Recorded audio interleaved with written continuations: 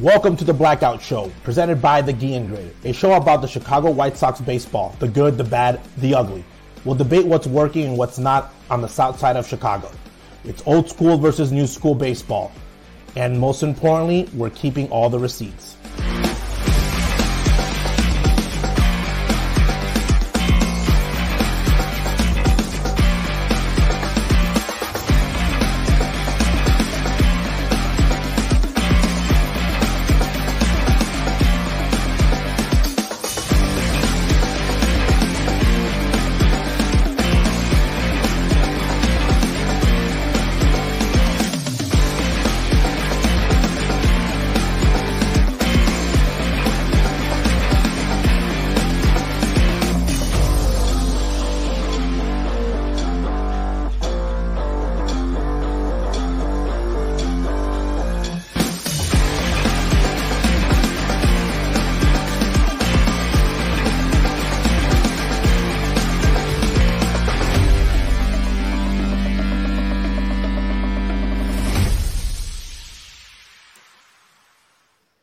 I did not expect to be talking about what we are about to talk about on the Blackout Show. It is August 22nd, 2023, and Jerry Reinsdorf pulled the plug on Kenny Williams and on Rick Hahn. Officially, surprisingly, shockingly, it happened. Before we get into the details, I just want to get all your guys' thoughts. What was your initial reaction? Were you as surprised as I was that this happened at 5:45 Central Time this evening? Hell yeah, I was shocked. Sick as hell. In a good way. Last week I asked, when is Jerry going to make a decision?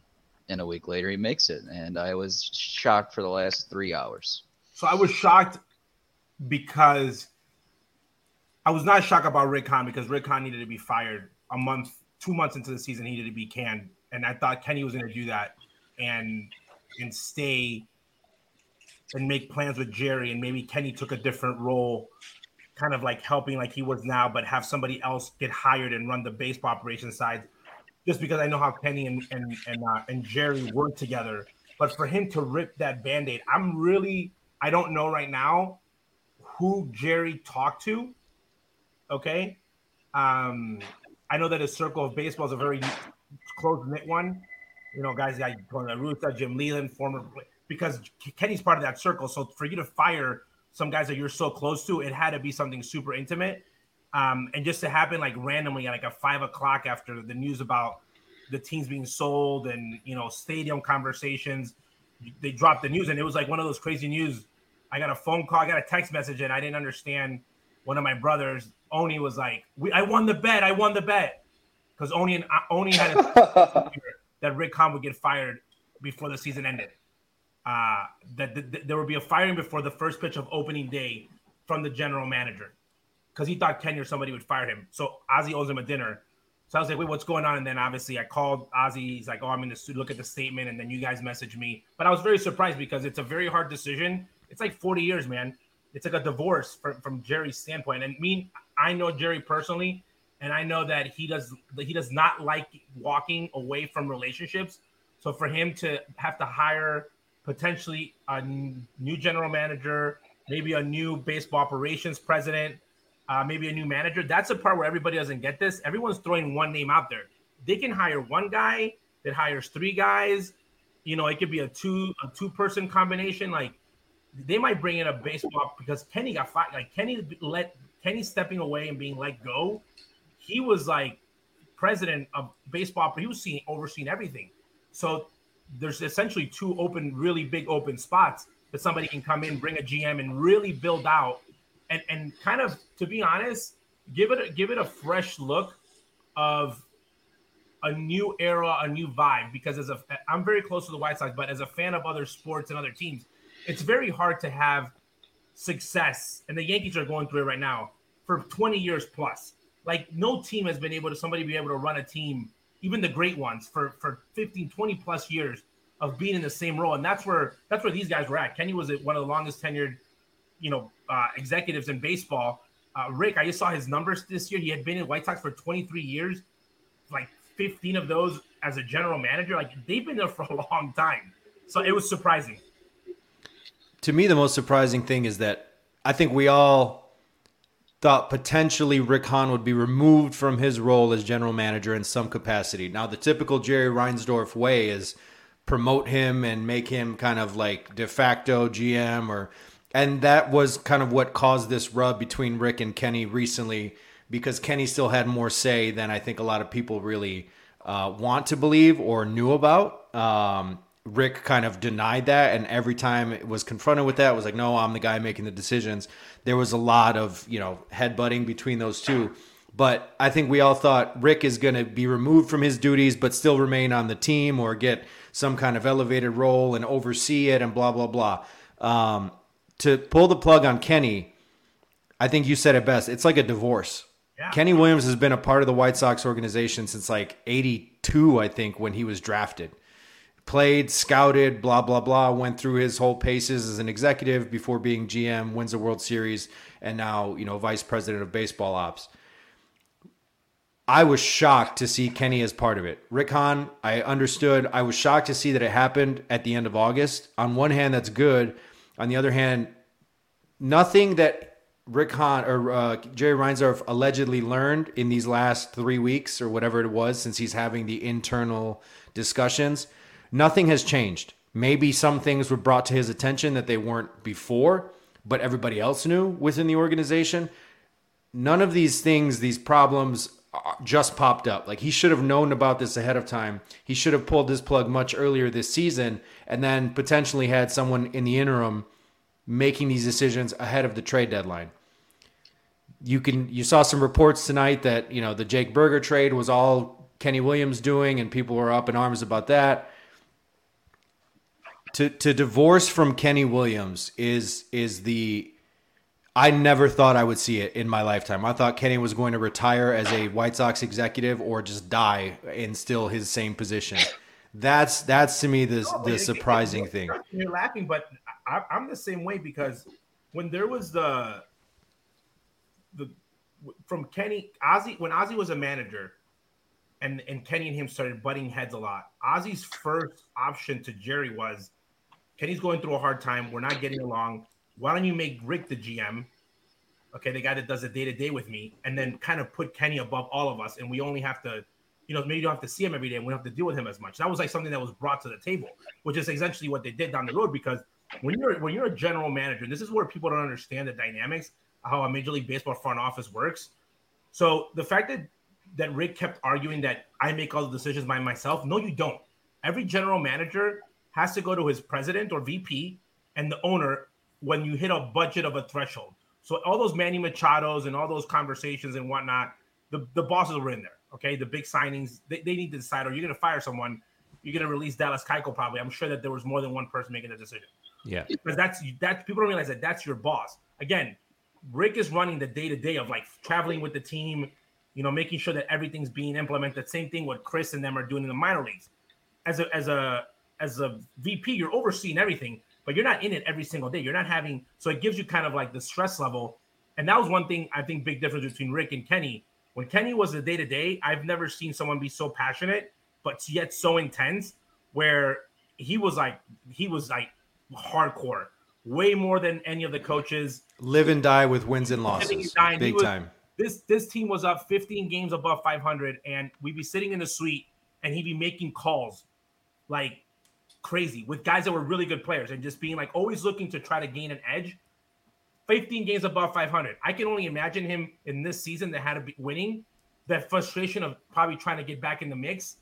So I think that's the big difference. What people don't realize. I think he might have said, you know what, I'm going to step in and make the decision. I think that I'm going to tell you guys a story right now, which I just shared. I had shared with my wife, my mom, and I just told Ozzie Sr. today. Do you remember what I told you? So we knew that Pedro Grifol was the manager like at 6 a.m, that it was like official. And the White Sox had not called him. It was already like 12 o'clock, and Senior's like, don't tweet anything out, because I was like this close to being like, just tell us, like, just call the guy and let him know, and let him put him out of his misery. And they hadn't. I thought it was really unprofessional, but we're leaving Bernardi, the golf company, and we get in the car, and he gets the call. He puts it on speaker. Okay, and I can tell Senior's like devastated. And Rick goes into a spiel, just like everybody's been there when your boss fires you or if someone breaks up with you. It's not you, it's us. And his words were, "You're going to be very happy because we have hired the future, a guy who's going to bring a World Series here and a young version of like what you used to be." Him not knowing that we already know who the manager is because they think that they own the baseball world. And they hung up like whatever. And you could tell he was a little off. And then I waited for him to take a second. And then I looked at him and I said, two things are going to happen right now. Either this is going to be the next World Series team and they just hit a home run, or they're all going to get fired for this one. Because I think that Jerry and Kenny said, interview Ozzy to Rick. We want you to interview Ozzy, but we're going to let you make the decision. And he did not make the decision that essentially they might have been like, I think if Ozzy's a manager and they play this bad, those two guys still have their jobs because they can look back and say, well, Jerry, you wanted us to interview him. You know, we need more fixing. The fact that he got to bring in Pedro Grifol, the fact that he got to sit there and, you know, they did the campaign and, you know, the whole schmoozing and I got my guy in the grin and all that, them being this horrible because they're pathetic. They're horrible. They're beyond bad. No one can predict how bad this team is and how bad they've done in-game management, media, the comments that have come out from players. That's worse than losing games. Middleton coming out and saying all that stuff about players sleeping. The PR been terrible. No, that's what I'm saying. That's when Jerry was like, whoa. This is more than this is more than wins and losses. Okay, this is way. I think that the stuff that with players off the field, that's dumb. That every team goes through that. But when you have players, every player that would leave would say the culture's bad, guys are sleeping. That's when he woke up and said, we have a problem. I don't think Kenny acted fast enough that Jerry was like, okay, Kenny's going to take care of it. And it got to the point where like, oh, you're not going to take care of it? I'm going to take care of it. Because at this point, you fired Tony because he didn't want to be the guy. You blamed it all on Tony. They said, we lost because of Tony. You didn't bring Ozzy in. And, okay, you brought in this guy, Pedro. Okay, he's a savior. You sold him to him. But now we have the really bad team. Not only are we losing, we're also hearing that players are a horrible culture and there's no leadership and there's not. That's the part where I think he said, you know what? And then you don't have to be a genius to look at the stands and you see numbers going down and then that starts affecting the business. Remember, baseball is on the field and then there's a business. Jerry has a lot of employees where it's just been a domino effect where I think he finally said, you know what? I need to make the decision and I'm going to pull the trigger. And that's what happened. Again, I was shocked that Kenny was a part of it just because that was his right-hand man. I think that was the guy that he went to every decision. I think that you can't blame him for him. He groomed Kenny from the beginning. And I liked Kenny out of all Kenny's statement. What I liked the most was when he said, I don't want a relationship to change because if Ozzy had been hired, our goal was, hey, you got to make sure that when they do fire you, because they will, that you leave in a good note with both guys. Because I know when you guys get past. So for Kenny, I think I'm going to be honest, man, from reading the thing, I think it might have been like a weight off his shoulders, you know, because I'm sure he wasn't happy how this season was going. So maybe making trades like that. And that's what's the dangerous part, Slav. You not knowing if you're going to be here for the future. And that's when you need to, as an organization, you need to nip it in the bud as early as possible. And I wish it would have happened before the trade deadline because you're making moves that are going to affect a team when you're not here. So that was my question. That's what I'm saying. Jake Berger gets moved again. I was a Jake Berger fan because he's earned everything that he. I think we all were. Most White Sox fans were. I bet the new GM's going to say I wouldn't have made that move. You know what 100%. I mean? Just because of the years of control, it was like a desperate move because the new GM saying I'm not winning in 2024. Like at 2024, like I could care less about 2024, 2025, right. And he's going to build. So that's when you make a decision of as a general manager, I'm going to sign a guy for 15 years. You're not signing him as long as your contract. You're like, I don't care. Let the next guy worry about that. And that's where I think seeing Kenny go and not keeping at least that kind of like structure of like, okay, we at least have Kenny's side of why he made this move. Because essentially he has to have an idea of why he made it, an explanation behind it. So, but it was surprising. It was surprising. And again, you're going to start hearing all the externals and the internals. And I'm going to ask you guys a question. Do you guys think anyone in the White Sox organization is either qualified? No. I agree. No. So let's go through the timeline real quick, just to kind of summarize how these last 2 days have gone. Monday, we see these reports that there's consideration that Jerry is wanting to move the team or, some sort of stadium rearrangement. Then there's these rumors that he's been privately considering selling the team or has, discussed it, blah, blah, blah, or could be on the verge of it or down the road, yada, yada, yada. Then today, 5:45 Central Time, like I said, they're playing the Seattle Mariners tonight for a home game, and they decide to pull the plug. So here's the statement, the release that the White Sox put out, basically saying, Jerry made this decision after all these internal interviews that they've been doing. He says, Ken was like a son to me. They've known each other for forever. Rick Hahn, blah, blah, blah. To me, the most important thing is this final line. The White Sox will begin a search for a single decision maker to lead the baseball operations department and anticipate having an individual in place by the end of the season. So that, to me, signifies a few things. Number one, this is a urgent thing that Jerry wants to get done before the offseason for obvious reasons. Number two, you don't put something like that out unless you already have a few people in mind. For my sake, for your sake, for I think all White Sox fans' sake, we all hope it's not an internal candidate. Bob Nightingale came out today and said, if they did decide to go with an internal candidate, Chris Getz is very well respected, well regarded within the organization. To me, that just means it's going to be a whole bunch of the same. You have to bring somebody in from an outside perspective, which is what the Bulls did when they got rid of Gar Forman and John Paxson and brought in Arturas Karnisovas and Mark Eversley, and things started off really good. The Lonzo Ball, knee injuries have kind of derailed all that. That's a different story. But they went external and basically had a whole reevaluation of the way the entire thing is run. The second thing about the way that was worded, and I'm going to pull it up again, an individual decision maker, a single decision maker. Again, to me, that is a very intentional phrasing, specifically because of how Rick Hahn and Kenny Williams had this power struggle of who's in charge, who's making the decisions. If you bring in, I'm just going to throw out a name, and I know, Ozzy, you're going to say the name a million times. Just go ahead and say it now. Loonhow? Jeffrey Loonhow, your boy. So all right. So whoever they bring in is going to be the president of baseball operations. That person is then going to make the decision who's the general manager, who's running player development, research, and analytics, and all that stuff. The White Sox, to my knowledge, still have the smallest analytics department in all of Major League Baseball. I think they have 5 analytics people employed. That's going to be something that the future president of baseball operations decides. There's been a lot of names thrown out, but I think the intentional verbiage of a single decision maker is important. I think it's important to note that they want to find somebody in the very near future before the offseason to make sure that this is a smooth transition, number one, and that they have something in place in the offseason and that vision can be executed.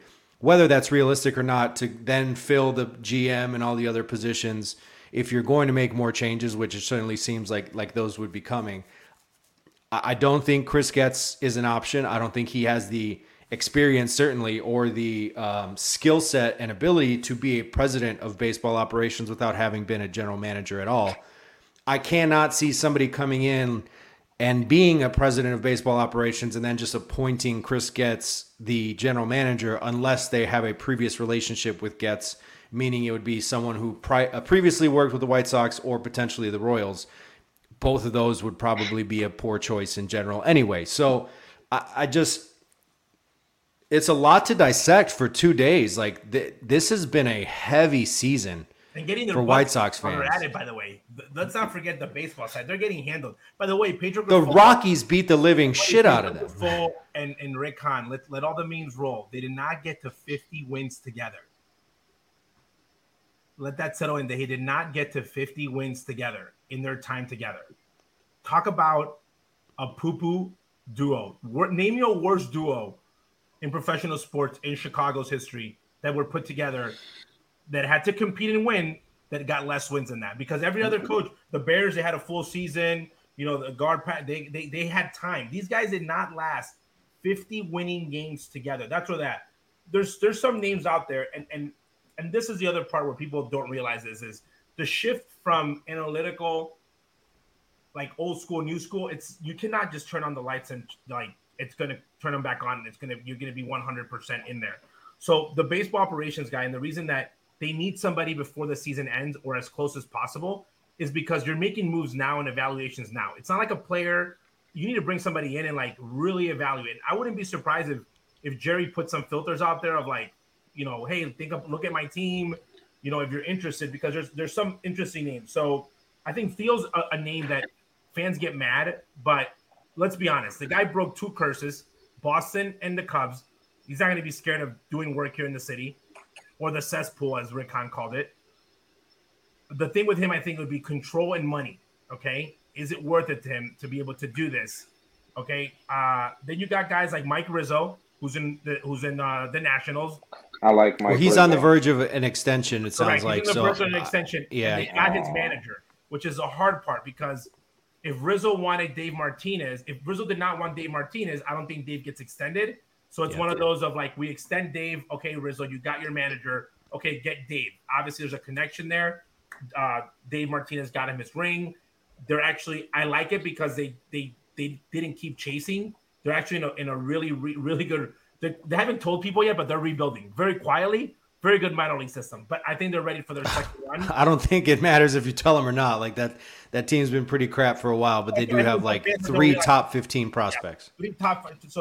So he'll be hard because I think again, unless you're literally calling him. So then there's guys like Dombrowski who has the experience. Again, president of baseball operations. Jeff Lunghow. Again, the thing with Lunghow is Jerry's not big on guys that did things that were wrong in baseball, but we need some controversy on the South side. No. There's been plenty of controversy with this team for a while. So then there's guys like, again, I'm dropping names and everyone that's probably watching this right now because White Sox fans that are listening right now, none of these names they know. They only know, they blame Jerry for being internal. White Sox fans only know names that they tell him. Sam Fold, ex-Cubs player. He's currently in Philadelphia. My concern with him is he's a great candidate. He's only 41 years old. Can he convince Jerry that he can run an organization? If he was a general manager and somebody else was running him, like Kenny hired him and Kenny was like his boss and oversee, I could totally see that happening. But what worries me is, and fans don't get mad about this, they're going to look for the experience if you can run an organization, okay? And can Jerry relate to you? And meaning, can he trust you and he can do that? Why? Because whoever's going to come in, not only is he going to hire the people on the field, but he is a person that only answers to Jerry, okay? This is the difference. When Ozzie was a manager, and this was part of the conflict, Jerry and Ozzie have a very different relationship than Pedro Grifol and Ozzie. I don't care how many times Pedro Grifol tells you that him and Jerry are boys. It's different. Jerry and Greg Walker, Jerry and Harold Baines is not the same as like Jerry and a guy that's never been a White Sox. Those relationships are different. So guess what? When Kenny was everybody's boss, it's like, I'm your boss, but these guys can also go tell Jerry what the hell's going on. So there's a lot of like, there was a lot of going on this, and Ozzie was to blame, and we told him, don't do that. Kenny's your boss. So Jerry, if he's going to have to connect to that person, because essentially he's the only one that's interviewing him, and maybe the fake 3 guys that he brings in and says, hey guys, help me, let's hire this, make sure that I don't mess up when hiring of this guy. So that's what I want to know. Who is Jerry going to entrust to make this decision?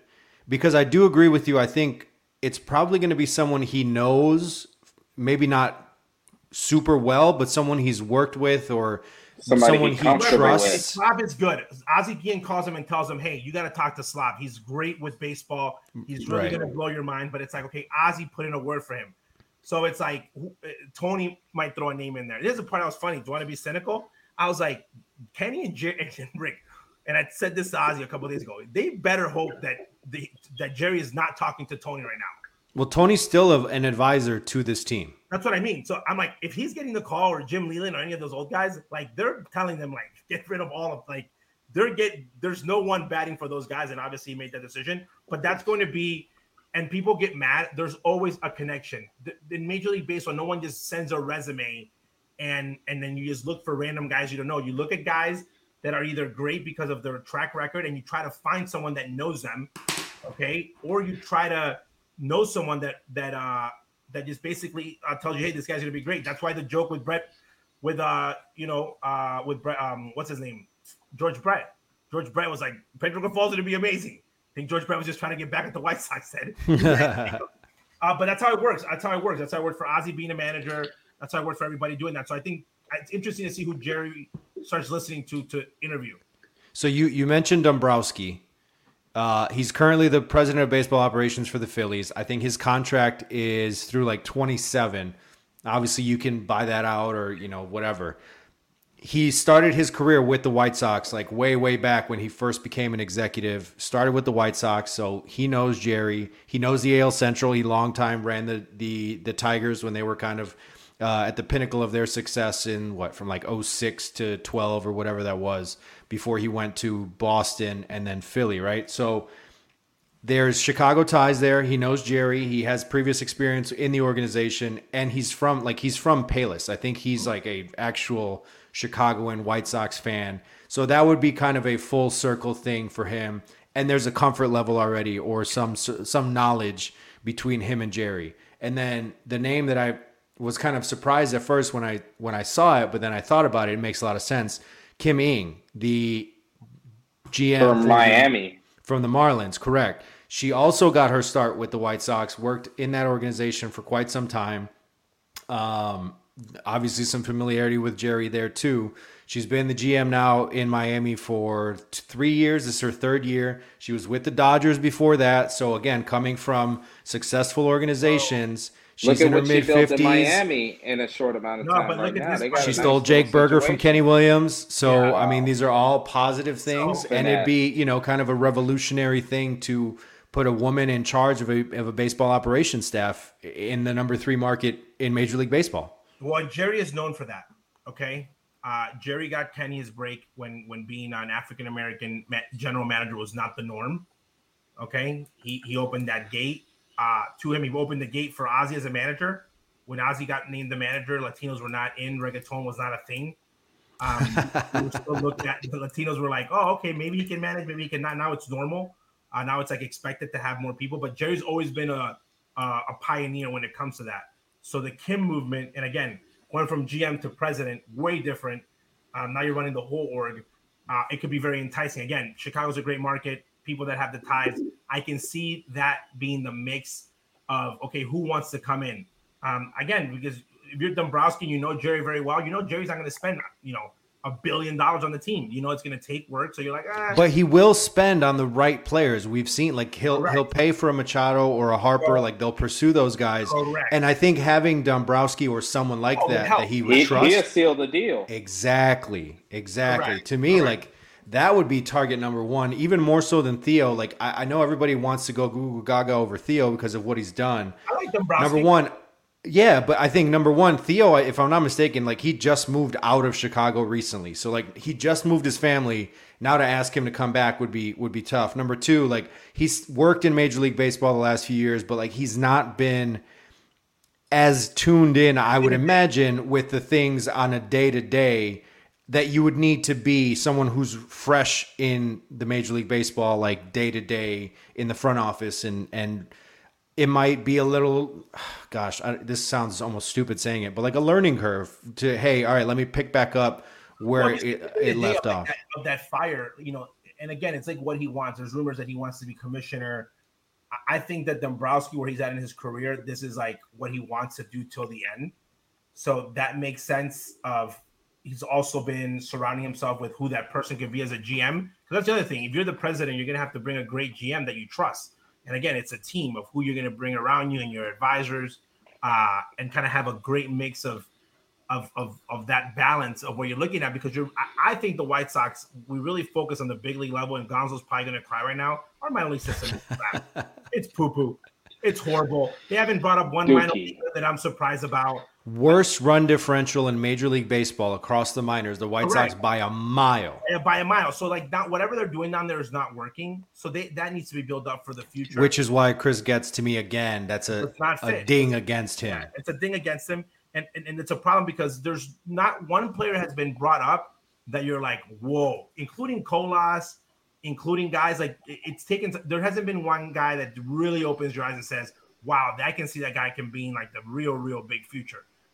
It's funny because the Germinator, for example, the splash that the Germinator had for those 2 months, that was like basically what you would expect for like Oscar Colas to come up and be able to do that. Like, oh, this guy's an everyday right fielder or this other guy. And no one really had that in the rebuild era. I like Rick Hahn for a couple of reasons. His son flipped a coin in the blackout game and the kid called it right. So thank that kid because I don't think they win that game if they don't play at home. I love the fact that he signed Joan Moncada to the most ridiculous contract ever given to a player after just one season. So I got to thank him that. And when he was there with Ozzy, you know, they were cool. They never had issues. So from that standpoint, but again, I think that at the end they got a little cocky. They over-evaluated on a lot, and they thought it was just as simple as hiring Tony La Russa and turning on the switch, hiring Pedro Grifo and being like he was going to be everybody's daddy, and they're going to talk about horizontal vertical, and they really didn't put the work in. They kind of started it, but they never really finished it. Like they started the house, but it's kind of like they put the base in, but they didn't paint the walls. They didn't finish the job, and that's where I think that whoever comes in has to start it, but then finish it and like really finish it of creating culture and really aligning themselves to what the team is.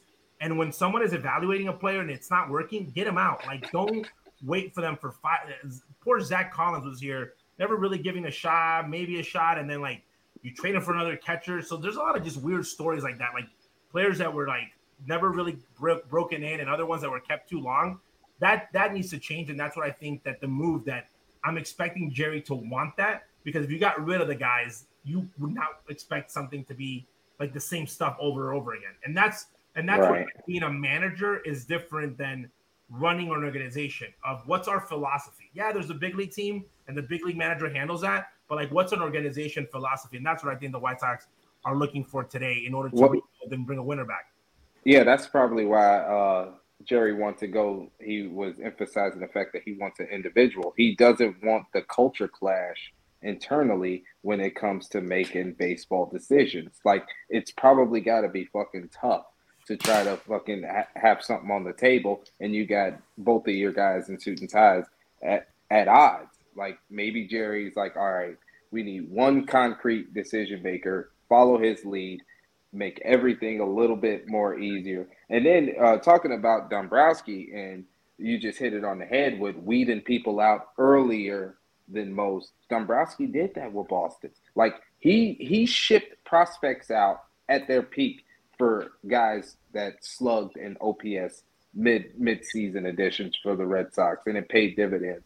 You see what he did to the Philadelphia Phillies, turned them into a slug machine and an OPS merchant. Like he doesn't have an issue with evolving and adapting. And sometimes, yeah, it's going to be tough. You're giving up on your number 10 and your number 12 prospect. But at the end of the day, if Dombrowski's pressing the buttons, you know it's winning time. You know why the move is being made. You might not like it, but you'll fucking understand it Monday morning when you're hearing about it.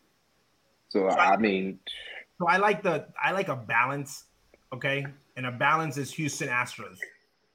Front office that is analytically inclined. They use analytics heavy in evaluating players and in scouting, but they go in the game plan in the big leagues with both mentalities. They go in with a more of like a culture guy and a balance with the numbers, and they have it. Both hitting coaches kind of have both of that. And then like Dusty grabs everything and brings it together, but Dusty runs the culture. Yes, we're going to play with shifts, but like I have a culture of like I'm the boss and we're going to run things here, and there's a communication up there. This belief of pretty much anyone in the cesspool. I did not call you guys that. Rick Hahn did, but that's the name of Twitter. He wasn't wrong, though. And he wasn't wrong, but saying, wow, we need to go analytical. We need to become Tampa Bay. The reason Tampa Bay is like that is because they're broke, okay? The reason they throw guys like that is because they're broke, okay? Moneyball. Watch the movie. They didn't go anywhere. They lost. They got spanked at the end. And look where they're at in Oakland. Billy invented that. You need good players. So when you go completely analytical and you're going to essentially have like a computer making decisions, and we've seen the disaster of like what's come out of New York, of former players saying we never did anything really baseball and prospects are not developing. Right now in the sabermetrics world, you're seeing that they're saying numbers are great, but it's really hurting organizations where they're not developing the right way. So I think that the combination of why I like Dombrowski is he's been around long enough that he knows old school, but he knows what's working in the analytics side, but he's not going to completely go in analytical and completely change the system and go way too much to the numbers where now he can't relate to Jerry, and you really put yourself in a situation. Because here's the thing, if you go numbers, that's great, but you need to know how to do it and have the right people around you. So if that's not what your team is built like or what the team is all about, you're not going to succeed. So I would like a balance of both, of like, okay, maybe we're analytical in the minor leagues so we can develop talent, but maybe in the big leagues it's a combination of what we do together. Instead of just saying, hey, we're analytical because we're analytical.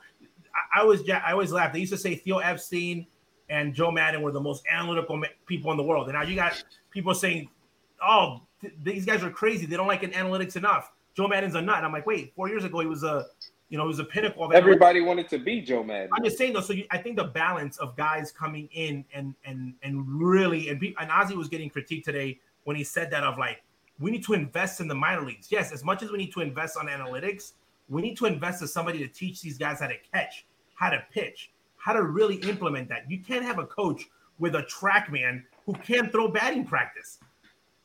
You know what I mean? That there's a balance. Like there's no way that I should be a good candidate more because I have an MBA, okay, and I can read a damn spreadsheet more than because I went to scout school and I'm like that. That makes no sense.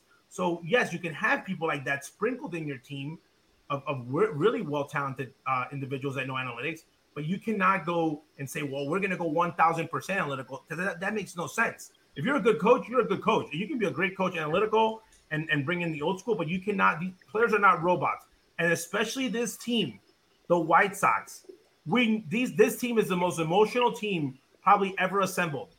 This team is talented on paper, okay? They're talented, but they're an emotional mess. So the clubhouse culture that was essential to them, Rick Hahn bet on the maybe more analytical guy that did the presentation a little bit better instead of the guy that you needed more culture, okay, more than analytics, and you might have had a better team. So you need to decide that, and whoever comes as a general manager and president need to be on the same page when it comes to that. So it's going to be, again, it's going to be interesting on who they bring.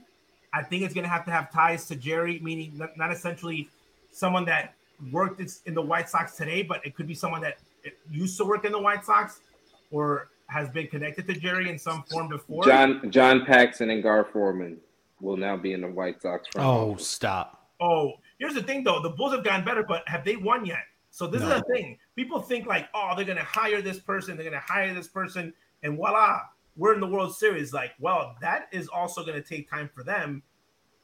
And right now, I feel bad for Brooks Boyer. He's up there probably trying to create marketing for next year because it's like, wow. Like, we've had it hard. And the last 3 years was easy because you could tell. But now it's going to be like, okay, we're going to – what is it? What was back in the day? This uncharted waters right here.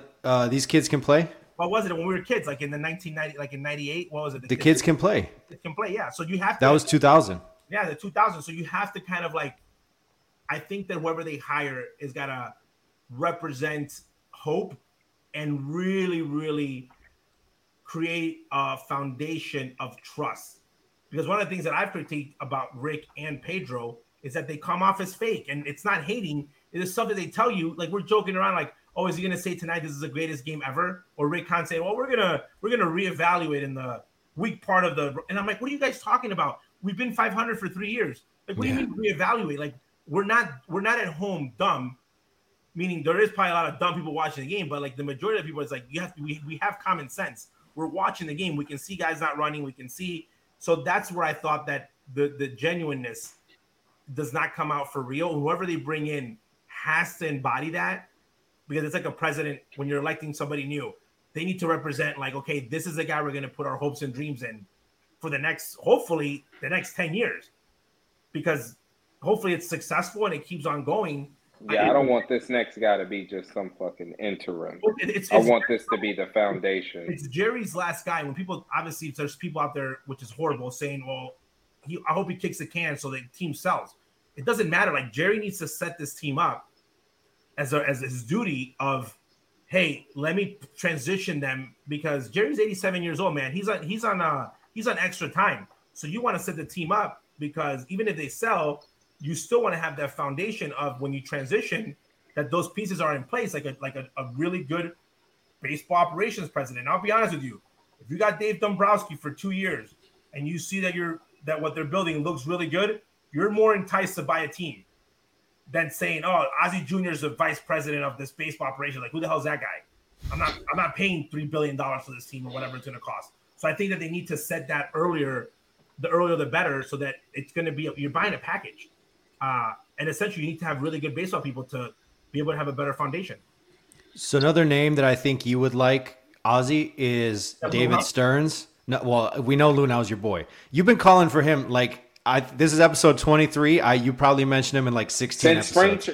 Like spring training, he's been on it, bro. Yeah. So I just think that again he's doing soccer now, but David Stearns is Milwaukee Brewers. Okay, a team that does not spend, so he's used to that. They always overperform. Midwest, like that. He's been linked heavily to the Mets, which makes a lot of sense too. But that's just another name that I've seen kind of thrown out there. Can he bring Counsell with him? If we get him and Counsell, I'm signing off on anything else. Well, I think that I'm subscribing. I'm saying, no, I think that he brings his culture. Again, when you have that conversation with your organization and the way that you're meeting is, if you're a general manager that's been successful because you've just overspent you're just literally buying mercenaries, okay? Which I think Brian Cashman was really good at it. Cashman's best years, they had a really good core, and he was really good at picking up players in the middle of the year that would literally come in and destroy any other team. I think David Stearns is like kind of like that Midwest budget type of guy where his development, he's been able to develop guys. So I think he's also a great, and again, I think that Jerry should spend the next 3 weeks to a month. How much time is he going to talk to all these guys? You're literally having a conversation with every single one of these guys and seeing like what they would bring to the table and what he can offer them. Yeah. But I really think Drake LaRoche, whoever comes in, oh my fucking God.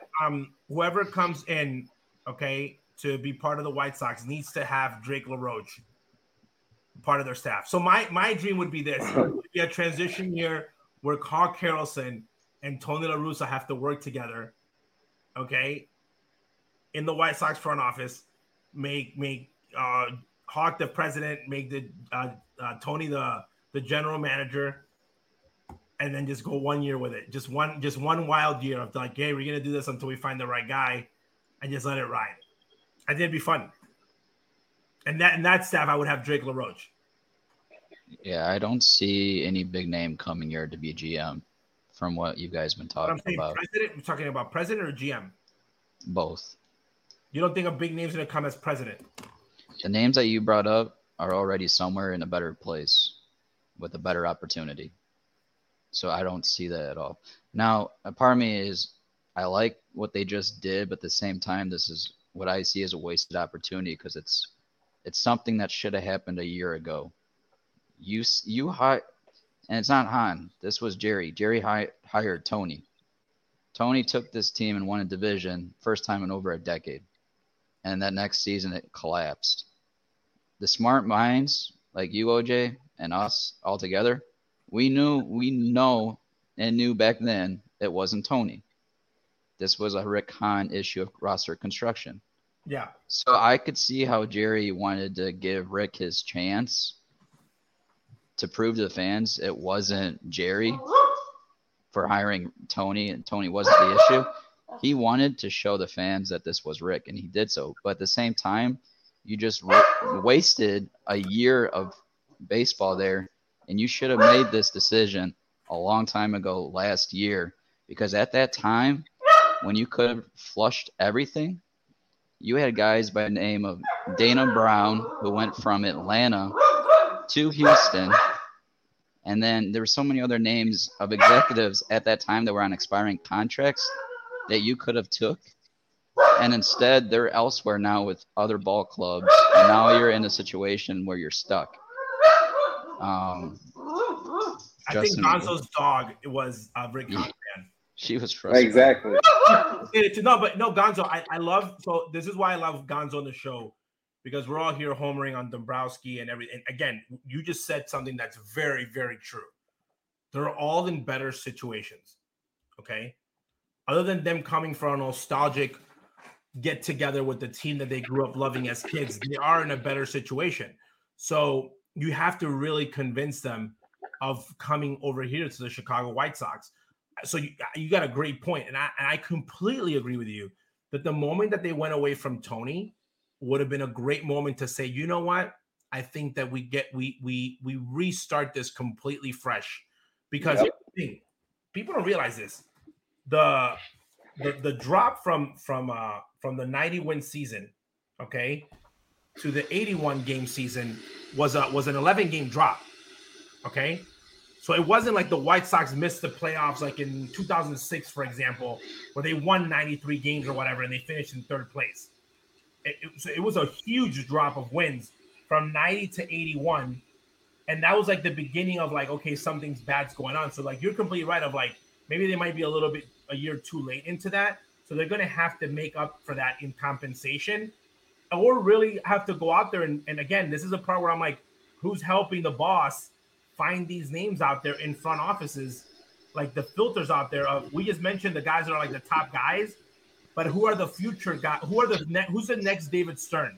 Who's in David Stern's Milwaukee group that can come be a GM?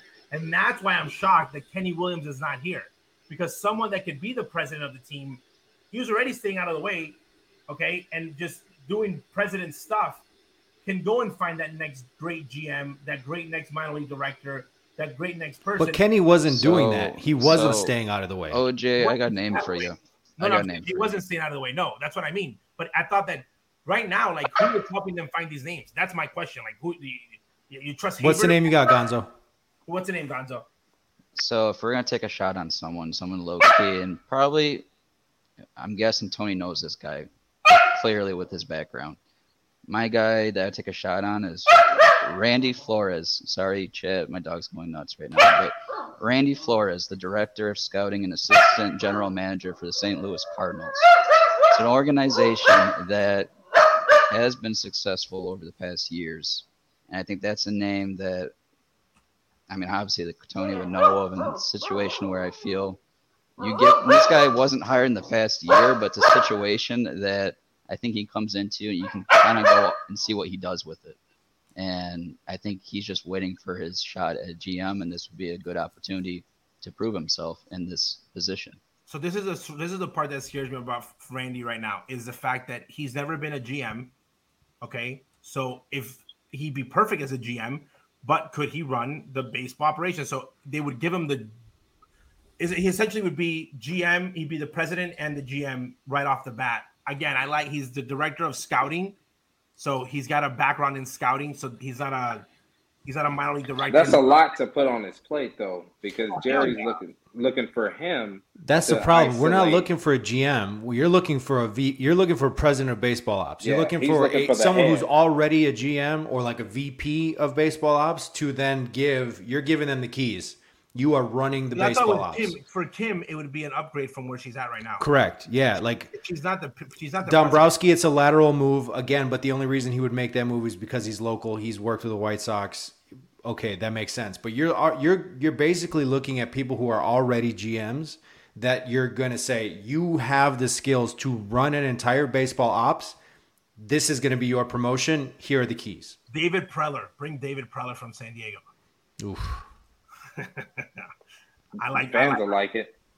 I like him, but I'm just saying I don't think that David's done. You're talking about AJ Preller?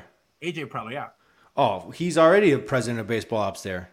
Yeah, I know. He will never leave San Diego. No, I'm just messing around. Baseball operations. So in Miami, they don't have a president. No, president of business operations, but then chairman and owner. And then general manager. So there's no president of baseball. I mean, Kim would be someone who has the resume, and her current position would be a promotion to get a president of baseball ops. I think that'd be. I don't know enough about her to say it's a slam dunk hire, but that would be someone along the lines of what they're looking for. And it's a female. So it's even more. I think it's even more interesting the fact that Jerry is like the color. So I have her. The Sox connection. She's a female. It would be a promotion. I got Dombrowski. because Dombrowski's going to get asked, even if it's not him, who do you recommend? Yeah. So whoever's in the Philadelphia Phillies that he feels that could be a president. So the Phillies GM, could be someone that, that he tries to promote or get rid of. That's the other Any chance Jim Thome? For what? I've seen so many people throw his name out there. Oh, they never talked to Jim then. By the way, Jim Thome's the only time Jim ran into a field was, with all due respect, his son got him the championship in Naz. Jim would be a great advisor like he is right now, but running baseball operations. I want him as a bench coach. He could be a bench. You know what? He'd be a great bench coach. Yeah. He'd be a great bench coach. Didn't you mentioned Sam Fold earlier, right, Junior? I did Sam Fold, yes. Yeah, that's the GM of the Phillies. That would be a guy that Dombrowski could say, all right, we'll hand him the keys. He'll definitely be Littlefinger, OJ. Who? Literally, he's like 5'6". Sam. Oh yeah, he's tiny. He was a tiny player. He's a Lannister. My Ozzy would be a fan of his just because he was a slap player. He's definitely a little. He's young too. That's someone that can grow into the position like a Theo. Correct. So that's why I like Sam Fold. I like a name like that of a guy that has GM experience, that you're giving him a shot to run an organization. If you cannot land a big name guy that has already done the job of running the organization. There's a guy named Derek Jeter out there. Hard pass. Yeah, I don't know. I feel like a guy like Flores would be worth it. So here's a name for you guys. And this is my Pandora's box. This is the clip that you get. Jerry Reinsdorf is super close to one player his whole career. Nobody's more obsessed with baseball than him. And there's one, and he's never had a chance to do this in baseball. He's done everything else, including getting suspended, but he's never run a team. I'm trying to think of who it is. Very, very famous name. Very close to Jerry. Very, very close. Alex Rodriguez. A-Rod. That would be something. President of operations for the Chicago White Sox. Blackout Show. Saying it today on the Blackout Show. And a person that can run and would have the right people around him and has got the flame and the glamour. He's a businessman. He's obsessed with baseball. Derek Jeter did it, and he can say, why can I do it? Alex Rodriguez would be a name that out there that I can be like, he's super close to Jerry. Very close. Very interesting. I'm gonna hold my judgment on A-Rod because I don't want to say something that might come back to bite me. No, I'm just saying that's a polarizing figure. No, it's a dark horse. Again, I said it when I'm thinking about Jerry saying, who do I know that can potentially hold this job? People that I'm close to, because I literally fired the guy that I was. Well, more importantly, who wants this job? Who's going to grind every fucking day? A-Rod will be up at 3-4 in the morning. That's what I mean, though. So it's like names, like the names on the list of like Dombrowski. If Danny Evans was still in baseball in a front office, like there's names of people that have gone through the White Sox that have been great names that have done other jobs in Major League Baseball at the moment. Obviously, your usual suspects. It's like when every time there's a manager candidate for a manager in Chicago, Ozzy's name's always going to be there, especially if there's a connection to the owner and whatnot. So it's like when you're hiring for those positions, it's like, okay, like if I was in baseball, he might be like, well, Ozzy Jr., just who does he know? And Alex Rodriguez is like, what's the one wild card name out there that could be like, can woo this guy? And maybe they're talking about baseball and he comes in and it's A-Rod. So he's my dark horse of, and I would interview him. I'd be like, hey, let me pick your brain on this. Would you ever be interested in doing this? And see what he says. So I'm looking through the White Sox front office. I'm just trying to think of older guys that have been around for a while that Jerry would lean on to make this decision. Thome would be a guy that he'd probably consult. Obviously, Tony La Russa. Dan Fabian's been around for forever, right? I hope he's not talking to Fabian at all. I'm just saying, like, these are people that Jerry trusts. Yes. After what that, about Harold Bain? HB. Oh, of course he's going to talk to HB. Again, like I talked to the old man, nothing about baseball whatsoever. It's my kids, my wife. How are you doing in life? Do you have any business question? I don't talk to that man about baseball at all. Okay, unless he's like asking for a trivia question or I got a good one. But I know that the guys that are, Ozzy, again, guys that played for him, coached for him, they'll talk to him about the game and what do you think and what do you like about this guy? Yeah, you like that guy? Like they'll chat in a professional manner. But again, Jim Leland, like guys that he's always been really, really close with. Jocketty is another one that he's close with. And again, it's close. You've been in the world of baseball for this long. You're talking to individuals, and Jerry's very close to a lot of owners. So if you're going to hire someone like the Phillies, for example, and you're trying to get Sam, you're calling the owner. You're not going to go like, hey, I'm going to go steal your GM. I'm sure they call him and say, hey, I want to consider your general manager for president of baseball operations. Like, what's your plans with them? And I think that's what he'll probably go to his closest owners that he's close with too, like, and saying, hey, you got anybody out there that you like that you would consider or want to be included in this? So that's what I think that he's doing right now. Gonzo, what are you? I mean, you've been kind of clamoring for Rick and Kenny and I guess Jerry for most of the season. Like, when you've heard the news, were you relieved? Were you excited? Were you nervous? Like, do you have faith that Jerry's going to make a good decision? Well, Slav, I had a whole spiel when you left. So. Oh, geez, sorry. Yeah. Oh, I'll get to that, by the way. Eloy Jimenez, did you? I don't know. I was watching White Sox postgame. That's why I stepped away for a minute. Did Eloy Jimenez tell the White Sox fans that he had a dream about this 10 years ago, that Rick Hahn was going to get fired and did some stupid lie like that? No. He's a LeBron James. Much better. He's a LeBron James of baseball, by the way. Oh, I won't make you repeat yourself then, Gonzo. I do want to give a correction. OJ, Randy Flores, he's not only the director of player development, but he's also their assistant general manager right now. Oh, he is. He's running both. He's running both. So that's why I brought him up. He's not running anything as assistant GM. Like Jeremy Haber or Haber, yeah, or Faber. Haber with the White Sox as assistant GM, but like he's like he was what Rick used to be. He's just the numbers guy, the contracts guy. Although I think he has way more say than we I do think. Like the scouting background though, Gonzo. Yeah, but I do feel like Flores.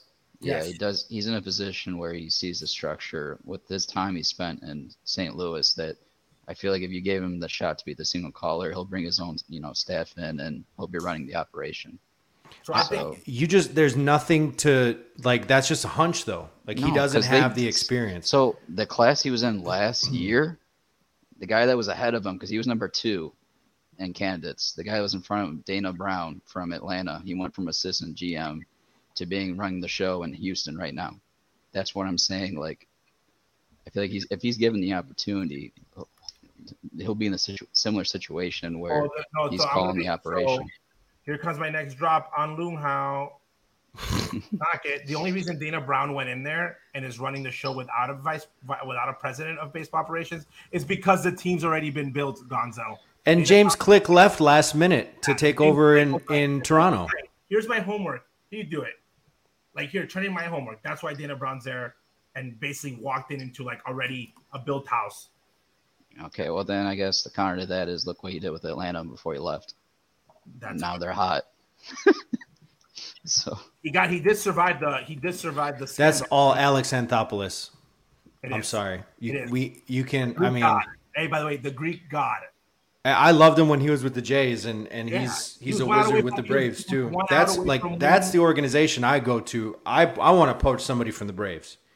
Yeah, he was one out of the World Series with them. You know what's weird is the Braves are doing what they're doing with absolute terrible pitching. Mark Shapiro's terrible. Shapiro's the only guy that made more trades other than Kenny Williams, right? When he was running the show. Yeah, but here's the thing, though. So I think that when you're bringing those guys in, even if they don't have the maturity of it, you need to have someone that commands the respect to run the org. And when I mean that, it means somebody that is respected from top to bottom, and that's going to bring in a GM that's going to be okay with having the decisions being made as an organization, okay, and not this. I think the refresher part, and I'm going to be honest, man, and this is something that vindicates Ozzie Guillen. When Ozzie left, the people thought the circus left. Okay, when Ozzie went to the Marlins because of the money situation, the fans, they thought about it in the media that the circus had left the town. And guess what? Ozzy was just a clown and a juggler in the circus because the circus stayed where it was there. And it's still here. It was still there, and it was still there, and it was, and it's Cooper, it's Don Cooper, and then Cooper's gone. So it's refreshing now, I think, because now we're not going to have to. Fans can sit there and say, well, we do it here all the time. Well, that's a Kenny move. We do it without even thinking about it. Well, that's a Rick Hahn move. Oh, we traded for a pitcher that was older. Oh, that's a Kenny move. Like, we're sitting here literally debating on like someone in the front office move, and we don't know that. But just as we've been around it so much, that's all we do. Oh, well, Tony La Russa. Oh, that's a Jerry move. We don't know. Like, we think that, but we don't know if Rick Hahn, came out to say. And again, this is when we knew. This is when we should have known that Rick was in trouble. When everybody thought that AJ Hinch was a right manager because he's a great manager, and they did not think it was because it was his best friend. He wanted him because he was his friend. He was his client when he was a player. And fans, White Sox fans are like, oh, it's because of Houston. No, it's because when you're in baseball and you're like, if I become a GM, this is my buddy. This is going to be the manager. Like, if AJ Brzezinski becomes a manager, Doug Minkiewicz will be on the staff. I know that already. I know that already. That's already been talked about. Harold Baines was a bench coach for your daddy. Harold Baines was a bench coach for Ozzie Guillen. Like, do you think Harold Baines was like, when I retire, I'm gonna be a bench coach? Like, no. That was like, hey, you want to be my coach? Why? Because I want you by my side. I trust you. You talk in the right moments. You want to be around people that you trust, know when you're going to go into battle. So I think that them being gone, whoever comes in, we're not going to have this debate of, is it a so-and-so hire? Is it a so-and-so hire? It's going to be like the White Sox made this move. And that's what they need to be able to build on. And it's interesting because one of the guys, Gonzo, I don't know what you're going to take on this. What's your take on Ethan Katz and when the new guy comes in? Would you be upset if they ship him out? Like, that's one guy that I like on the coaching staff that I was like, man. No, like coming next season, whoever you trust to come and bring their own people. At this point, I've had enough of what I've seen from Katz. I've seen a lot of regression, and we need a new. When we say flush, this whole organization from top to bottom, especially the bottom, because we need to build a nice foundation first. Because I know what you said, OJ, back probably 20 minutes ago now, is with these players, our prospects, the talent's there. It's just we have a terrible foundation that we never developed them to really get their maturation in the process. Good example of that just recently within the last week. You brought up Declan Cronin, pitched 7 total innings. In the last week, he pitched 1 inning, and then you bring him right back down. Like, how are you setting him up for success? But Brian Shaw is pitching every single night for the White Sox for some godforsaken reason. By the way, do they hate him? I liked them warming up in the series, and I liked his makeup as a body wise. But they're gonna. There's no way humanly possible that his arm is not gonna fall off because he's literally the only guy. I think Pedro has his name like on the list. He's the new Jimmy Cordero. He's like Jimmy Cordero. Hey, it was Diekman in the beginning of the year. Now it's like literally, it's like you don't. It's him. It's Shaw. You're gonna break. It's Reese. You're gonna burn their arms off, and that's not good because you can't develop. So I want to ask you guys each a question. We'll start with Gonzo. I like sausage and pepperoni. No. Oh no! If you were given, if Jerry calls you Gonzo, you're the head of baseball. You're the president of baseball operations for the Chicago White Sox. What's the first thing that you do on your? What's the first 3 things or the first thing you do in your first 90 days of on the job?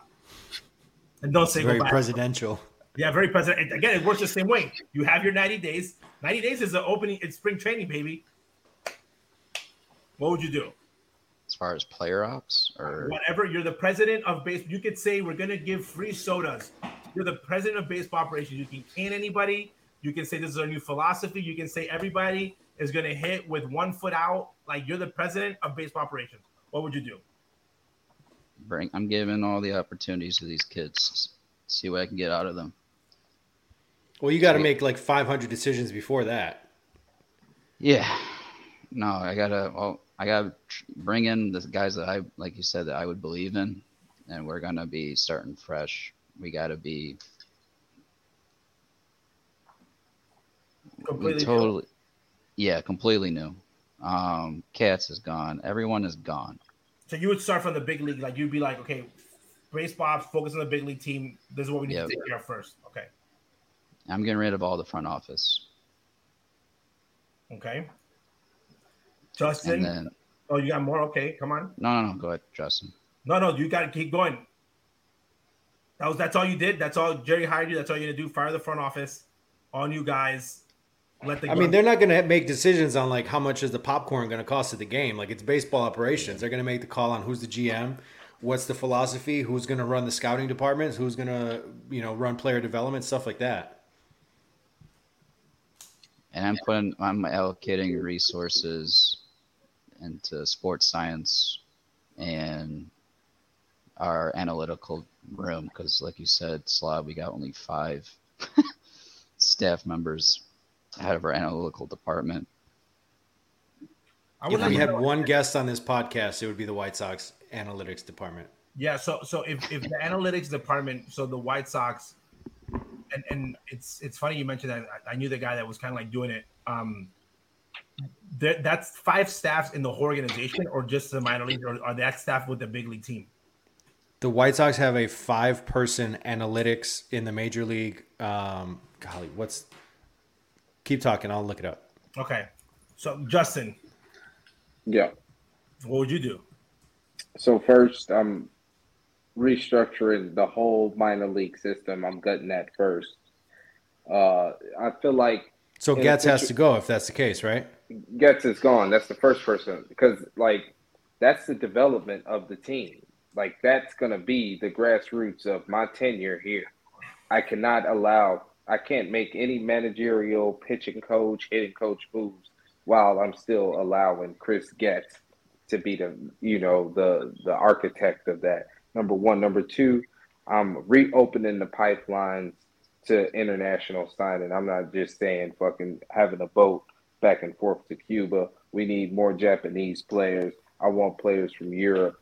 I'm sick and tired of the fucking White Sox losing out on Dominican players, Mexican players.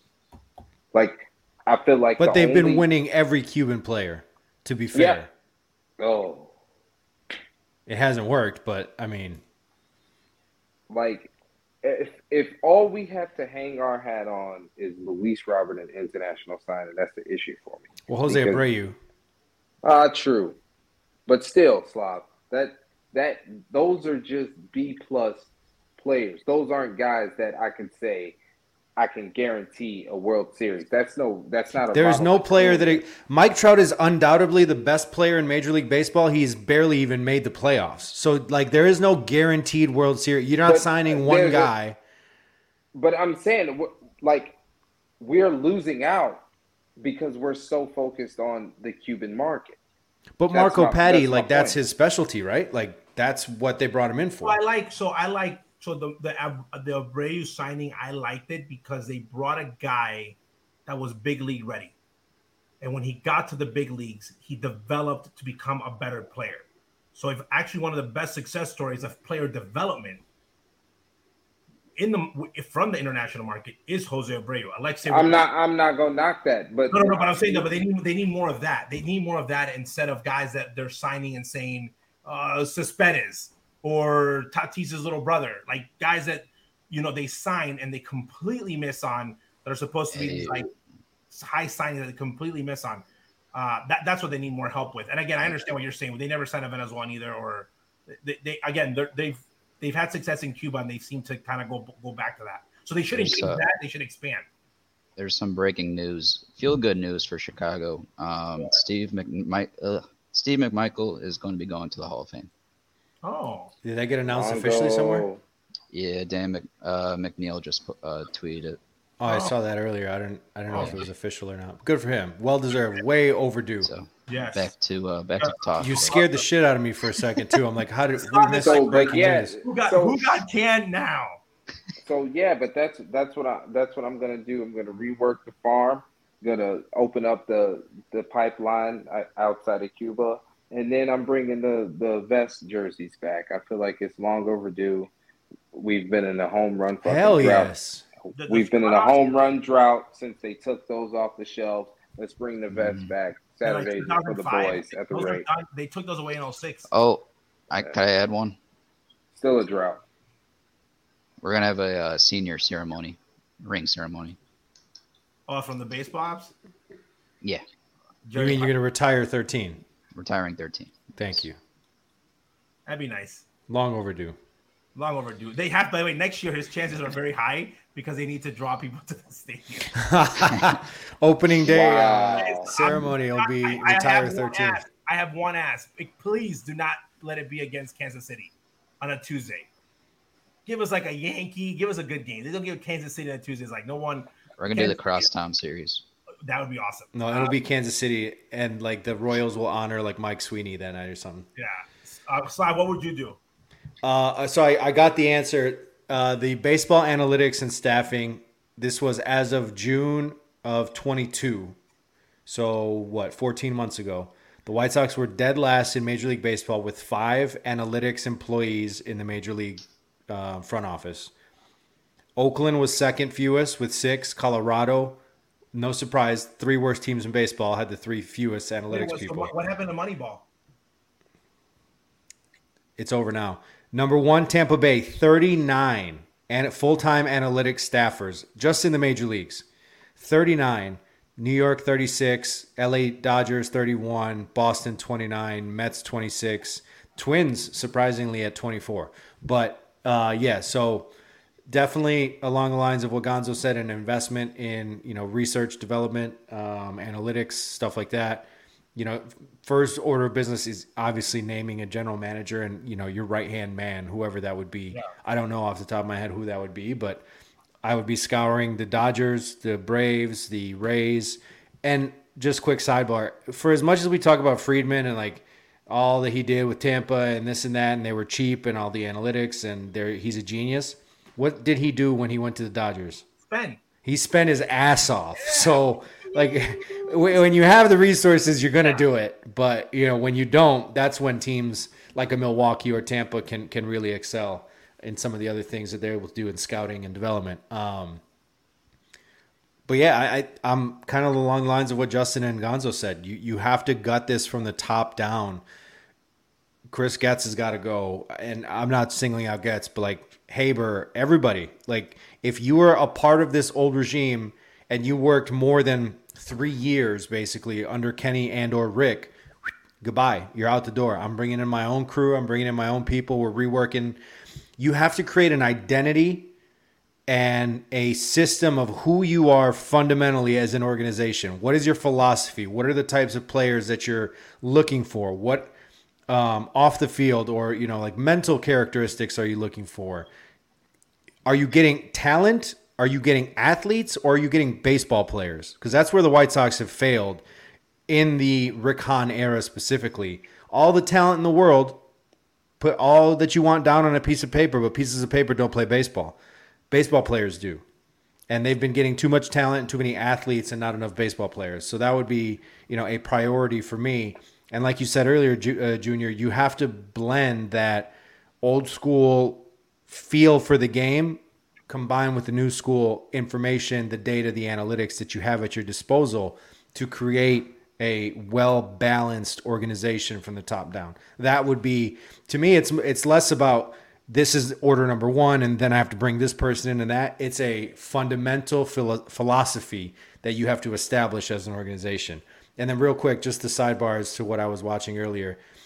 Eloy Jimenez postgame was asked about the leadership in the clubhouse, blah, blah, blah. And they asked him explicitly, have you had conversations with your teammates about the lack of leadership? And he's like, no, not really.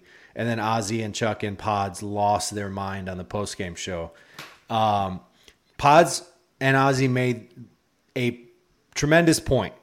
If you're a player, if you're Yohan Moncada, if you're Eloy Jimenez, if you're guys who've been here for the last 5 years, you have now had 2 different managers get fired, plus the people that signed you, scouted you, gave you all of your money.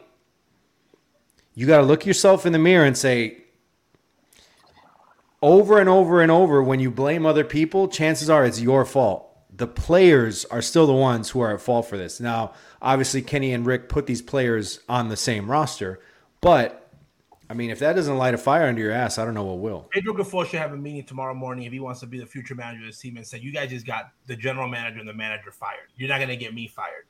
And whoever says something, if he's really – But do the players respect him enough to actually listen to him and say – No, they don't. And that's where, again, Pedro needs to start managing for the future unless he wants to be a one-hit wonder, a guy that got hired and like a lot of other Latino managers, and you get like, oh, he had one season, 42 and 99 and never got to manage again, and you'll be a glorified first base coach or whatever coach. Because that tells me a lot about the culture. So if I'm at home right now and I'm going to interview for the job, those are the types of things that I want to know. Okay. There's a picture today that I posted in one of our pages of Kenny and Ozzy. It's one of my favorite pictures of them. It's probably one of their better moments together because Ozzy and Kenny had a lot of great moments. People don't realize this. They had a lot of better moments and they did bad moments. A lot of more laughs than they did actually fights. But the picture in the back, it says passion, pride, and tradition. And those are words that Kenny and Ozzy live by, that they came up with. That was their mantra. We're gonna have pride, we're gonna have passion, and we're gonna believe in the White Sox tradition of grinding it out. And that was like their mindset. Like Ozzy and Kenny, for better or for worse, they were like direct, they were in your face, they were bold, but that was them. And that was like the attitude that every coach had to have. And Ozzy and Kenny would let Ozzy bring coaches from the minor leagues to be in big league camp and vice versa. It was like literally one giant machine. And I've seen the machine work perfectly, and I've seen the machine be a disaster. Okay? If I was the president of baseball operations the first 90 days, I would conduct interviews for everybody that works in the Chicago White Sox on day one. Meaning, I'm talking to Haber, I'm talking to Daniel, I'm talking to Fabian, I'm talking to every single person. I'm asking them, what did you do wrong? What did you do right? What would you do different?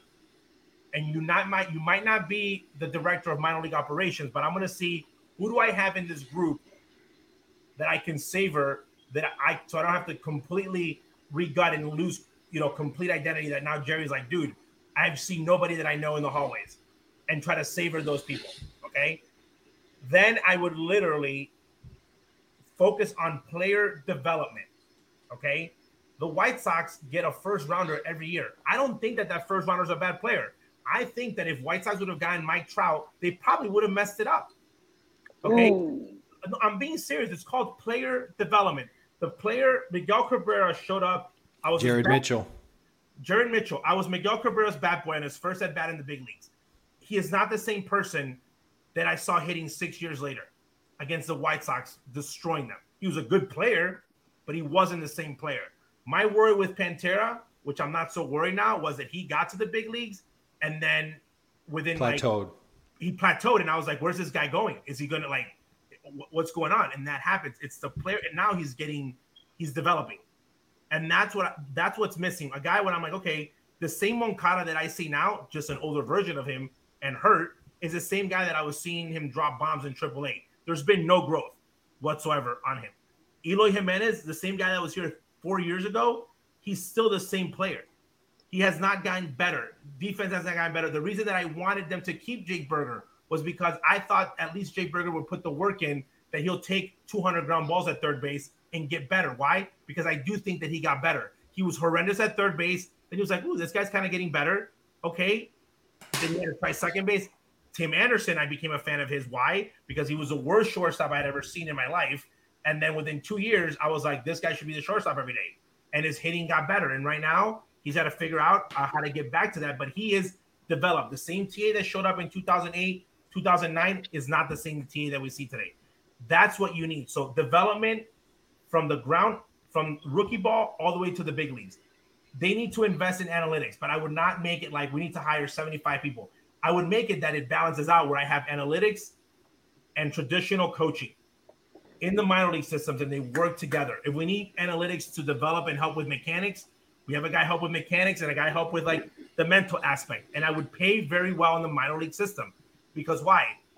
By investing in the minor leagues, I might not have to sign 2 or 3 free agents that are going to cost me ridiculous money, because I'm going to have somebody within my own group that I can replace. If you have a 5 pitching staff, I want 3 guys.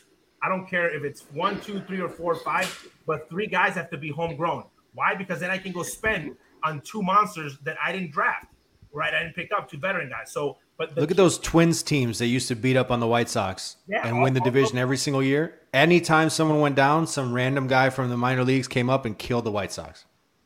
And we're not going to talk about windows. We're not going to talk. It's like, hey, we're here to create a better organization. But my wording, my every day, the whole thing for me is development.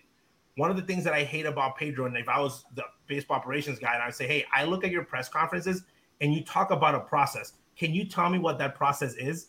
Like, what do you guys do? Because I'm hearing that you guys don't have hitters meetings, that you don't have pitching meetings, that it's optional. I don't see you guys taking infield and outfield when you guys are on the road. Oh, I don't. So, like, you talk about a process, but what's the process? Oh, it's the iPitch machine. Okay, how are you guys using it?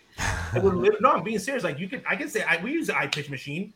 Like, you do that for work. You can coach someone, but if you're not, you might not say, I'm not going to coach. I'm just going to put the guys on the show and do that. Like, I want to find out. I'm developing the talent. You want to get better, and you can get better. And that was my worry. And I kept saying it from the Rick Renteria days. You can lose games and lose them the right way. You can win games and win them the wrong way.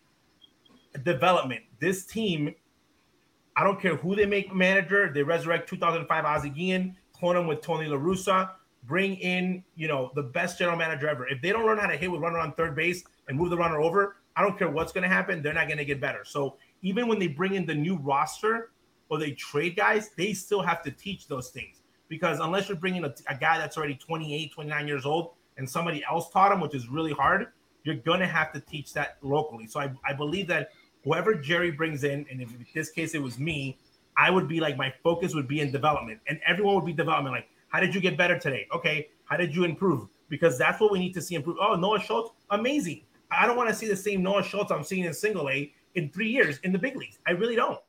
Like, I want to see my pitchers throw strikes. Oh, like, what's your problem? Control? This guy needs to throw more strikes. Oh, what's this guy's problem? Like, I need to see development because we've had such bad development this year where even the coaching staff and the manager has not developed. I look at Pedro and I'm like, you're literally at the same level that you were game one. Like, you should not be making this mistake. Hey, why are you doing that? No, I'm like, if you look at the White Sox players, Remillard is probably one of the guys that's improved. There's little wins. 28-year-old rookie? Correct. That's what I mean. It's like, wow, you're developing at 28. But, like, there's been every guy, even the guys that have done well, like decent, they're regressing, where Berger was the only one that was like, wow, this guy's actually taking a step to where he has to be. And that's the part where it's like, wow, this is really concerning because no one's improved in that. Again, I don't know what the trainers and everybody's doing, but no one's improved in that team. No one. Ethan Katz is still the same guy he was last year, which is a good one. Griffol's the same guy he was managing game one. There has been zero improvement in development. And I think it's an issue because it's not finding the players. They traded right now. They traded what? Picked up 4 pitchers, traded a bunch of guys that were there. Lance Lynn right now looks like he just literally rejuvenated in the Dodgers. Why? Giolito has been absolute trash with the Angels. And I think that the Giolito move is going to come back and be like, again, development. Lynn found something that he worked on. Giolito's still the same guy that was here. When you get to a team, it's a fresh start. When you get to an organization, you want to develop. And this team, regardless of who they bring in, they have to develop. And they have not been doing that whatsoever in the past 5 years. There's been really, really bad development. Even from 2004, you look at Joe Creedy from 04 to 05, from 03, 04, 05, like the jump that he made from 04 to 05 on his maturity and the way that he played the game was like, whoa. And then by the time he left, he was a really solid player. You see guys get better and progress. Even PK, like, every year, somebody until you hit your mark, but everyone got a little bit better. John Garland, like guys that, and Garland had been doing this since Jerry Manuel's point, where Ozzie said, hey, I don't want you to be the Jerry Manuel pitcher. I want you to keep going to the point where you're having Cy Young conversations. So you're getting better every year. So this year for Cease, and I've told him this, he's my boy. Like, you did great, and then you drop, and now you either have to go to do great again, or you're going to stay 500 crappy guy, or you're going to drop and live off of what you did 4 years ago. The point is always getting better. And then if you drop, get back to where you need to be, because development is key. And I think this team has not developed whatsoever in any aspect of the game. And I don't think analytics is going to fix that, because even with analytics, you have to develop. If your arm angle, they tell you to put it here, but you keep practicing it here, the computer ain't going to change it. So you better come here and practice it 7,000 times. That's what I would That's what I would do. All right. Final thoughts on today's big news. Jay, we'll start with you. Man, the shit's actually scary because it's the first time, like in my adult life, that it's a new it's a new day as a White Sox fan. I can't really blame Rick Hahn and Kenny Williams starting tomorrow. So let's see what what they got in store. I'm really interested in the off season. That way we can dissect it a little more and more dominoes start to fall. But wow, I did not see this coming at all. Like we talked about it earlier in the show, like the situation with the circumstance with the White Sox have been the same the last 3 years. We've been literally the same team. Why today, Jerry Reinsdorf? What pissed you off, Jerry? What was the last straw? So I mean, obviously, I'm not fucking OJ. I'm not buddy texting him and stuff. But that'd be something that I want to know, like later on down the road. Like, what made you fire Kenny Williams and Rick Hahn? Gonzo, your final thoughts. It's going to be interesting because they had 2 weeks to go before they start expanding the roster to 28, and you got to have a GM in here to be smart on the development here of the guys that you're going to bring in to see what they have in the next month of baseball. So I'm looking forward to seeing what they're going to do. Quick turnaround. I'm not looking forward to seeing how they're going to go about it, though. It's discouraging for what I see. It's like the death. I think it's an end of an era. It's scary, I think, because I think everyone right now is like, oh my God, it's going to be amazing. It's a divorce.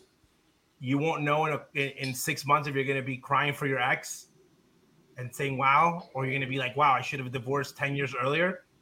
And it's going to be interesting because it's a very hard decision that was made, and one that you need to get the president, whoever needs to come in. You cannot Pedro Grifol it. You cannot. This guy cannot be campaigning and saying how great he's going to be. It's got to be someone that's results. Like, I could care less if the person could talk and be a good communicator, as long as he's result driven. That's what I think is key, because they cannot go for the right guy, looks wise, communication wise. They need to go to a guy that's going to actually bring results, because if they get this player, if they get this position wrong, oh boy, now you're putting this organization back 10 years, where 500 is something that you just wish upon, and you hit the bottoms of the Pittsburgh Pirates. Oh my God, the Montreal Expos again. It's happened. You look at He's great. Not wrong. I'm not wrong. I know, but still, it's scary. It's scary. And I think that you really need to get on it right now. I think that everything becomes a priority, is finding out who this next person is going to be, the right fit, so that person can come in and do their evaluation and do their due diligence, and either name themselves as the general manager, whoever they're going to bring in, and decide, because right now this is a bigger decision than free agency, because you can't go after a free agent when players are like, wait a minute, I don't even know who am I negotiating with? Who am I talking to? Like, who's going to be there? That's the part that's interesting. So that's what I think they need to do. And again, I think an end of an era, because I think now technically everybody's gone for the 2005 team. No one's there from the big names, at least. Dan Fabian's still there, so he was part of the team, and Daniel and those guys. But from the 2005 team, was Eddie Casson there? Eddie Casson was there, and Eddie Casson will be. Eddie knows where all the bodies are buried. No, but so in reality, and you know what? It's a wake-up call. I think for the players, I think Eloy's comment, like you said, if Pedro Grifol tonight does not go and starts rethinking of his career and where he's at, then he is not human, pretty much. Same thing with the players. Like, you right now are like, oh my God. Like, if you like Chicago, you have to start worrying about your family might get moved somewhere else, because you don't know when somebody new is going to come and bring in.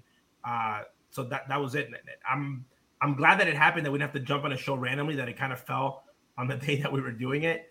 But it's going to be interesting. It's going to be, and I think this was great, because I didn't really want to talk about is the team going to Nashville or whatnot. Those are all just strategic things, I think, to negotiate leases. That's posturing, yeah. Yeah, that's more posturing than anything. Like, if a team's going to move, look at Oakland. Like, they're supposed to move, and it's not official yet to Las Vegas. So that's stuff that it's more. Also, will probably be, my son will probably be like 9-10 years old by the time any of that stuff happens. and just like a sale. Sales are going to happen overnight. So all this has to be taken care of before they even think about that. So it was a good one. Can't call Gonzo Little Rick anymore. Can't what? Can't call Gonzo Little Rick anymore. I gotta wait for the. You can still call him Little Rick. It just means he's going to get fired eventually. For me, number one, thank you to Kenny Williams for 2005.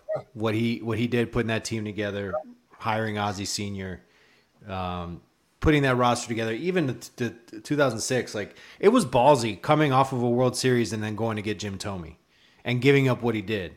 But I mean, Thome had a great tenure with the White Sox. So that team won 90 games. You know, if it wasn't for Minnesota and Detroit just like exploding onto the scene that year, who knows what happens that season. Pitching took a step backwards, but they scored, I think, the second most runs of baseball that year. Anyway, thank you to Kenny Williams. That 2005 team, for me as a sports fan, there is no team, there is no run, there's no championship that will ever compare where I was at in my life, my passion for baseball, my passion for this team.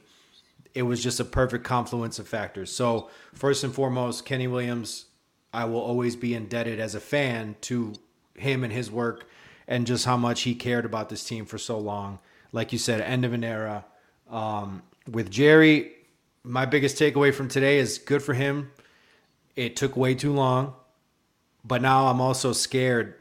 Who are you consulting to make this hire? Who are you going to say, all right, what direction do we go with? What are some names? Like, let's put together a list and do these interviews. That to me is going to be the interesting part of this. This is the biggest day in White Sox franchise history since October 26, 2005. Because, like you said, Junior, if this backfires, you're setting this organization back even further. And, I mean, you're potentially in an Oakland Athletics, Colorado Rockies type situation. And that's not where you want to be. Jerry Reinsdorf bought this team for $19 million. They are now worth $2.05 billion. Keep that in mind anytime you think about, will he sell? Is he going to move the team? Blah, blah, blah. There is a lot of money at stake that he has made off of this franchise. I have a hard time imagining him just at the whim of fans who are upset, just being like, okay, fine, I'll sell it. So that's where I stand on that. We're going to have a lot to talk about over the next weeks and months as these decisions get made. There's going to be a lot more changes to this organization, and hopefully for the better. I know today it's a sad day for Rick and for Kenny and for everybody in general, but at the same time, I think White Sox fans are pretty excited about the acknowledgement that there's some shit that had to get fixed, and this is step number one. So is Rick the worst GM in White Sox history? I mean, he won. He made the playoffs twice. Yeah, it's true. Twice.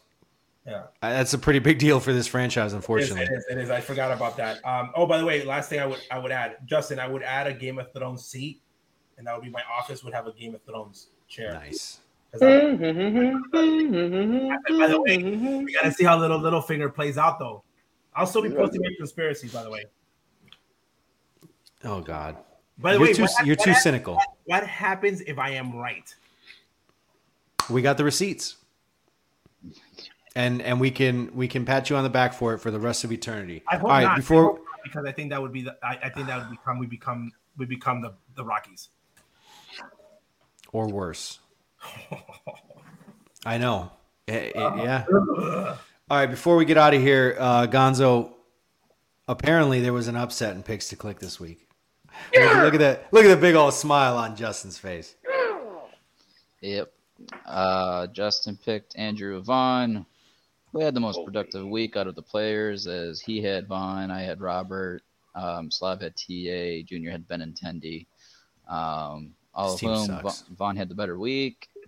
I thought maybe tonight, if that home run didn't get turned around that Robert Jr. had, maybe he would have been the pick there. But no. Vaughn got it, so Vaughn's off the board. It's gonna go Justin, me, Junior, and then Slav. Ooh. Go ahead. Vaughn's off the board. I'm going back to Moncada. I'm not stupid, Gonzo. I'm not dumb. I'm trying to win as many weeks as I can before we wrap this season up. I'm on a heater. Let's stay hot. Yohan Moncada. Alrighty. You got Moncada. I'll pick Robert since he's still on the board. Junior. Didn't even think about it. You got Moncada. I'll take Robert. Yeah. You know what? I'm gonna ride him. They're gonna keep playing him because Pedro Grifol likes the old dudes. I'm going with hot Elvis Andrews. Got 10 hits in the last 7 games. We're right, Elvis Andrews. Yeah. Elvis Andrews playing himself for a contract next year, boys. Yeah, but it won't be with the White Sox. No, because they actually made changes. Because if those old regimes stayed, Elvis Andrews would have been a backup. Probably. Wait, who do you have again?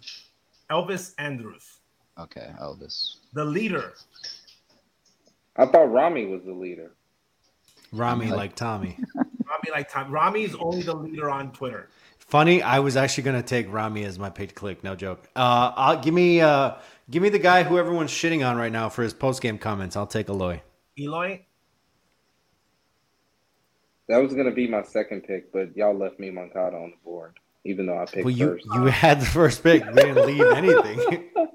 By the way, I just knew you guys weren't going to pick Moncada, so I just gone ahead. So the picks go as follows, and we might be going 2 weeks here. It's going to be Jay with Moncada. I'm picking Robert Jr. OJ's picking Andrews. And Slav's going Eloy Jimenez. That your teams may have. And the Someone standings. watching a YouTube video? The standings are as follows. I got 7 wins. Slav has 5. Jay took the lead for third at 4, and OJ's at 3 in last place. Wow. Yeah. How you feeling, OJ? Wow. He leaves. Packed himself up. Jay literally picked a relief pitcher willingly at one point this year. And I think one of Junior's points was just because like Benny hit a home run, right? Yeah, in Seattle. Oh, that's embarrassing. His first home run in Seattle, he got an automatic point. To quote Carlos Zambrano, that's embarrassing. We stinks. All right, well, Ozzie Jr. he's signed out for the evening out of embarrassment. All right, Kenny's gone. Rick is gone. Tomorrow is day 1 of the new era of White Sox baseball. We don't know what it's going to look like, and we don't know if it's going to be any good, and we don't know if it's even going to stay in Chicago, but we're probably going to talk about it on the Blackout Show. So for Ozzie Guillen Jr., for Chris Gonzalez, for Justin Lee, I'm Slavko Bekovic. Stick around. Let's see what happens. Oh, Junior's back. Final thought, Junior. We just said goodbye to you. Let me put him back in.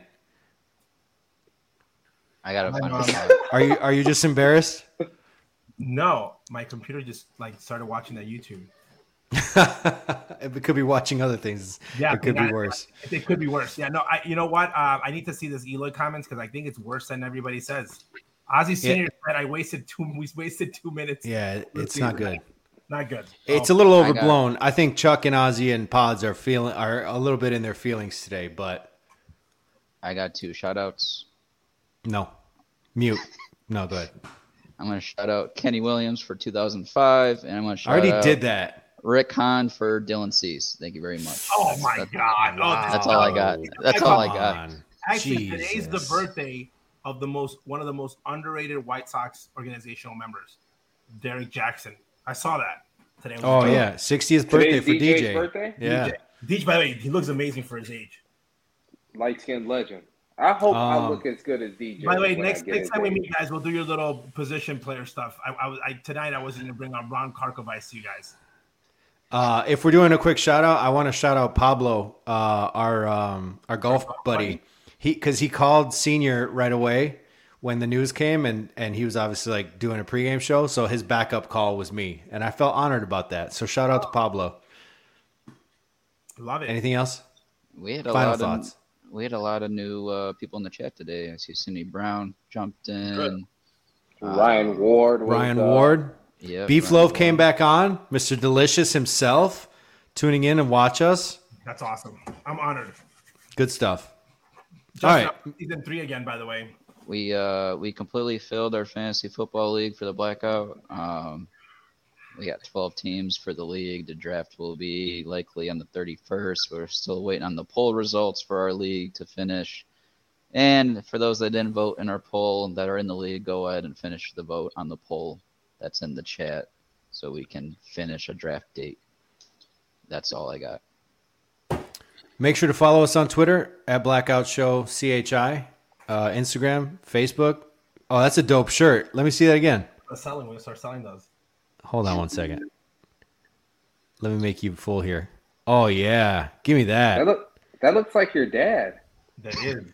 I know that guy. That's what happens when you're bored and you have a camera. What's the third ring? Is it that's in Mexico? It's the pressure. I don't know. I think it's one of the Marlins ones. I think it might be because the Marlins. I think you got 2 rings, or it might be the Mexico one. I gotta look at. Let me see. No, it's the Mexico one. Moncloa? Yeah. Nice. All right. For Jay, for Junior, for Gonzo, I'm Slav. Let's see what happens next time. Good night.